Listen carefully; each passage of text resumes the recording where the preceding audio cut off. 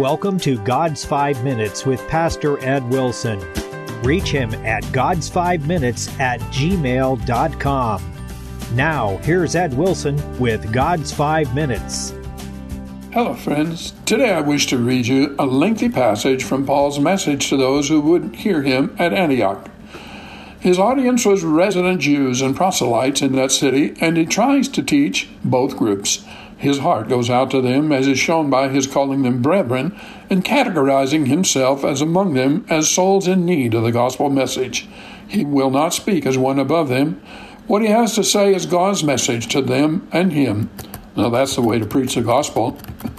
The verses are from Acts 13. Men and brethren, children of the stock of Abraham, and whosoever among you feareth God, to you is the word of this salvation sent.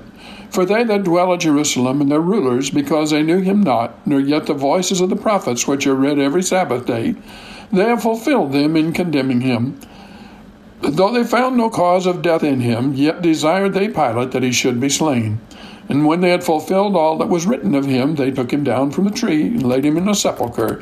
But God raised him from the dead, and he was seen by many days of them which came up with him from Galilee to Jerusalem, who are his witnesses unto the people.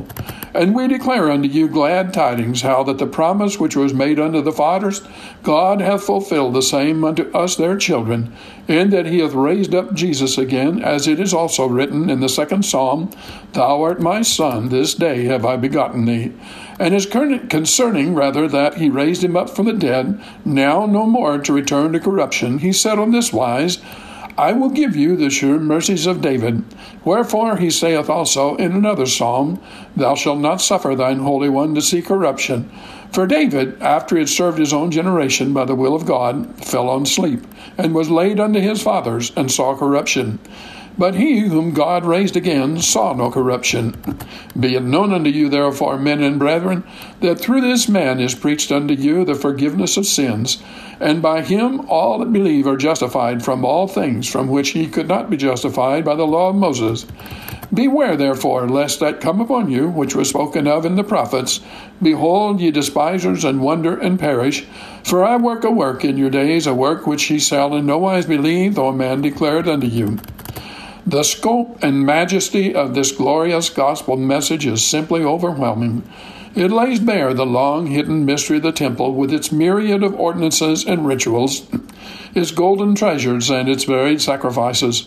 Although the message deals with the murder of an innocent human being, indeed the very Son of God, the cause, as Paul set forth, is not laced with bitterness and retaliation. It is predicated on misunderstanding of God's purpose. Then Paul segues naturally into the resurrection story, the obvious sequel to that of the undeserving death.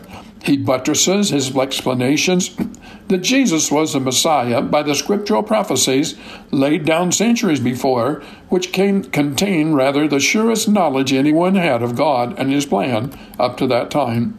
Having done that, Paul next supports the resurrection in the strongest possible manner by citing the many witnesses who had themselves with their own eyes seen the risen Christ. Although he was not among that number, he was personally acquainted with those who were, and he has passed down first of these hearers at Antioch and through his biographer Luke to us this amazing story, so filled with hope to every one of us mortals who, like David, must see corruption in our flesh and the flesh of those we hold most near and dear. The record of a man who had muscles and skin, ate and drank, felt heat and cold, who died and was buried, but who rose again. And then comes a stupendous pledge, the long-sought-for answer to all the human shame and misery dating back to Adam and the fall in the garden. Through this man is preached unto us forgiveness of sins. Thank God, no matter how dark or sinful has been our path, through the precious blood of Jesus Christ, every one of us can be forgiven, made white as snow, with old things passed away and all things made new. Have you talked to God today? You have been listening to God's 5 Minutes with Pastor Ed Wilson. Reach him by email at godsfiveminutes@gmail.com. Tune in next time to hear more encouraging thoughts from God's Word on God's 5 Minutes with Pastor Ed Wilson.